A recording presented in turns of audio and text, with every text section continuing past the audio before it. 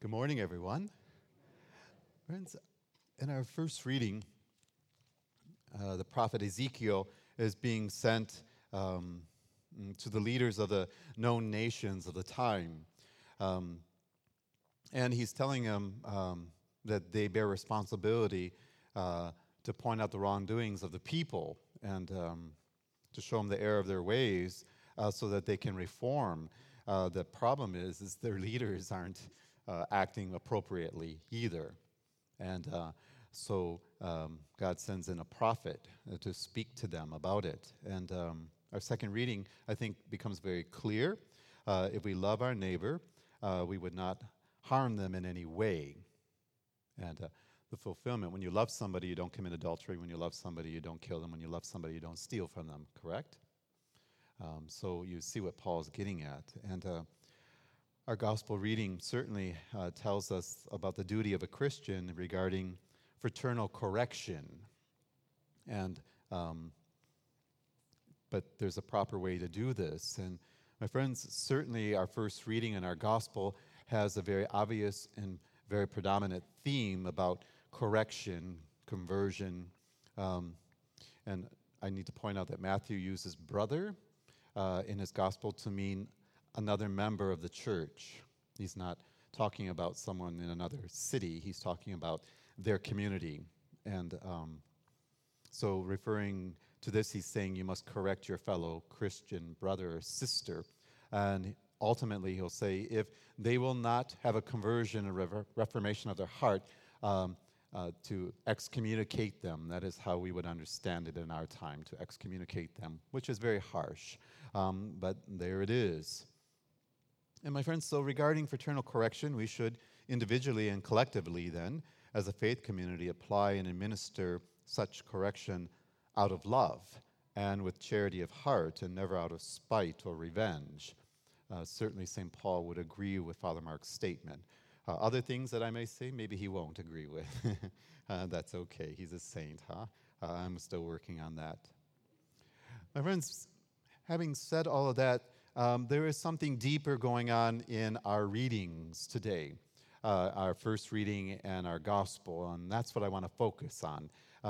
So in our first reading, I would say that God is disappointed in the leaders of his time, the ones he put into place. They weren't doing what they were supposed to be doing. So we have this sense of disappointment. And in Matthew's gospel, something's going on. And I believe what's happening is that there's disappointment also, but in this case, in the people. The people are disappointed about something. And they're probably disillusioned about something. And I say this because Matthew's community, the Gospel of Matthew, was put together later than Mark's Gospel. Remember, Mark's Gospel is the first one written, and then comes Luke. So by the time Matthew writes his Gospel, the church community is more established. And because that community is more established, they have experienced the advantages of having a faith community. But they also have, if you will, experienced the disillusionment of a faith community. They probably had idealistic ideas about it, and maybe it was there, but now something else is going on. Matthew's community experienced what I call the real human aspects of living in community. With its sinful elements. Particularly for Matthew's community, there was this notion of dissension and disillusionment about how Christians should be acting. And people became, in Matthew's time, more aware of the less pleasant side of human nature. Having said this, though, they were not going to allow that to destroy their community.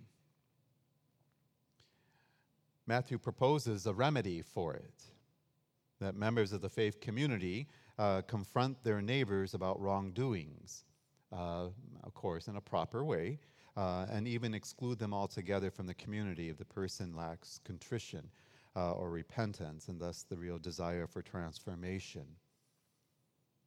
Matthew also puts forth a positive side of living in Christian community, meaning the graces and blessings that flow from a community that's filled with faith, that are trying to live out the faith. It is clear that the sins and immaturity of some of the members of Matthew's faith community and the necessity for confronting them about these issues and dealing with them did not cancel out the awareness of the many blessings and graces of Jesus Christ. My friends, very quickly, if you didn't pick up on it, Matthew in the gospel says, go privately and talk to the person. If that doesn't work, bring others with them. If that doesn't work, then tell the church. There was no church. So what's the problem?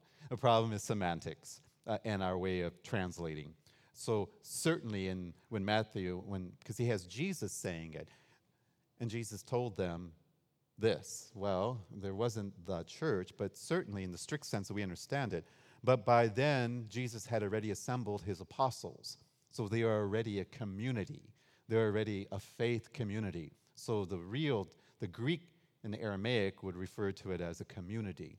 But remember, Matthew's gospel, Matthew's writing it much later, and there's already a church. So he's going to use the word church. So I don't want you to be disturbed for those who study and say, oh, there was no, oh, how can you say that? There wasn't one. Well, it's just a translation. Oh, that's happening. In a very pointed way, Matthew balances negative experiences by recalling the Lord's promise that, in spite of challenges and even failures, Jesus will continue to be with them every time they come to deal with problems properly. But the Lord will still be there to guide them. My friends, sometimes we have romanticized and idyllic notions of many things: politics, people, even the church. Last night I told people when I went to the seminary, I spent 5 years in the seminary, and that was community life, something that I was not used to. I was used to living alone. Now I was living with 120 other men. And I look back and I laugh, but it's not so funny. Maybe at the time it wasn't so funny. Sometimes it would put a note on my door of my bedroom: don't even think about knocking, because I didn't want to be bothered. I just wanted to be alone.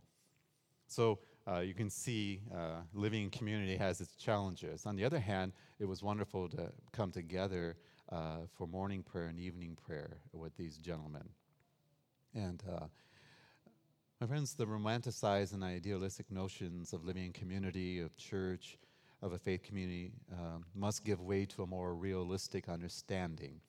I came very quickly to understand what community, because I know I can't do it.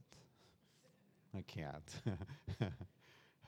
But our ideas must give way to more realistic understandings, and that its members must be prepared, I'm talking about us, to acknowledge that sin will always be around, but that God's grace is also available, always. So, my friends, what am I getting at? Is there today in our church disillusionment and disappointment? Yes. With its leadership, perhaps in this case, because I'm your pastor, maybe you feel that way about me. And okay, don't do that to me, though. Don't build a cross and put me on it. Because if you do, I'll become a martyr. But rather, pray for your pastor. Pray for the leaders. And for many Catholics, our time certainly has its share of disappointments and thus disillusionments, particularly in the area of church leadership, whether because of the sexual abuse scandals or because some people perceive that the bishops haven't had a backbone in the arena of politics and influencing society greater. Many of our members wonder when all the bad press will finally come to an end. I know even as priests, every time I watch the news and I hear about another priest or another bishop that's done something wrong, I think, Lord, when is this going to stop? Lots of our members still reminisce extensively about the former days of the church. And when there was plenty of priests and religious vocations, and rarely, if ever, was there a scandal associated with the ordained or those in consecrated life. And certainly in our time now, people are very disappointed, perhaps, with our government and its handling of different things, whether it be, politics in other countries, whether it be the handling of the pandemic, whatever it might be. My friends, furthermore, many feel there was a stronger sense of unity in the church in past times, in that time of disenchantment of our own members. But as we read in the gospel account today, this is what was happening in the Matthean community, in Matthew's community. They had disappointments. They had disillusionment also about the community and about how it should be. And it had to have been a very stormy time for Matthew's community, because the suggestion was, if we have members that are not going to abide, meaning Matthew's community, you are to excommunicate them, get them out. And that tells me there were problems, and serious ones, for Matthew's community. Of the Lord's presence in their community, His graces, His blessings within the community, and the Lord's willingness to help them if that community asked. That's the challenge for us today as church. That's the challenge for us today as a parish here in Gig Harbor. This is a time for Catholic communities, all of them, to come together and to pray earnestly for the church and her leaders, and to stop disparaging them. That's not going to help anything. Prayer does. Prayer leads to action. So we ask our members to pray for our leadership. Pray for your pastors. Pray for me. I need that. And we pray for those who have caused harm to others by their behaviors and their words. And we also pray for all the victims that we now know about, for the harm caused to them. My friends, I bring this up because when you read Matthew's gospel, I want you to understand that his community had these problems. But Matthew's community survived the storms that came for them. Is it because we have his gospel? No, not necessarily because we have his gospel. We have something else. We have the very writings and accounts of St. Ignatius, the Bishop of Antioch. If you don't know this, Antioch is the Matthean community. And St. Ignatius is writing his letters. So that tells me and you that the Matthean community survived their storms. Whatever it was that was going on, whatever crazy time was happening, they made it, and they made it together. The church today will survive the storms that are here, and any that come, and we will be better for it, just as that community was, right? So each of us can have inspiration, but more in that right now, because I listen to our parishioners, meaning they come to talk to me about many things in the confessional, which is supposed to be strictly about the relieving of sins. Oftentimes I hear about concerns, complaints, and stuff like that. So I know that our community, they're very worried and have concerns about a great many things, from politics to people to medicine to the church. And so I want you to have peace of mind and heart.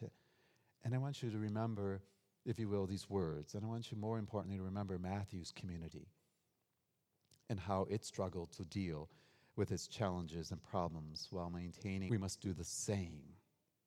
That was the spirit of the church of Matthew's time. That was the spirit of the church of St. Ignatius of Antioch and his community. That must be ours also. So we have great reason always to hope, don't we? Even when it's crazy time right now. And it is, isn't it? It's crazy time right now. I often think maybe this would be a great time for Father Mark to go on a sabbatical. But where would I go? I can't go to Canada. They won't let us in. They don't want Americans there. I can't go to Mexico, really. They don't want us there. I can't go to Italy. They don't want us there. What is God telling me? Where I am at is where I'm supposed to be. I'm supposed to be with you. I am your pastor and your shepherd. I am to remain with you and walk with you now. Even if I feel is always right, I can be wrong often.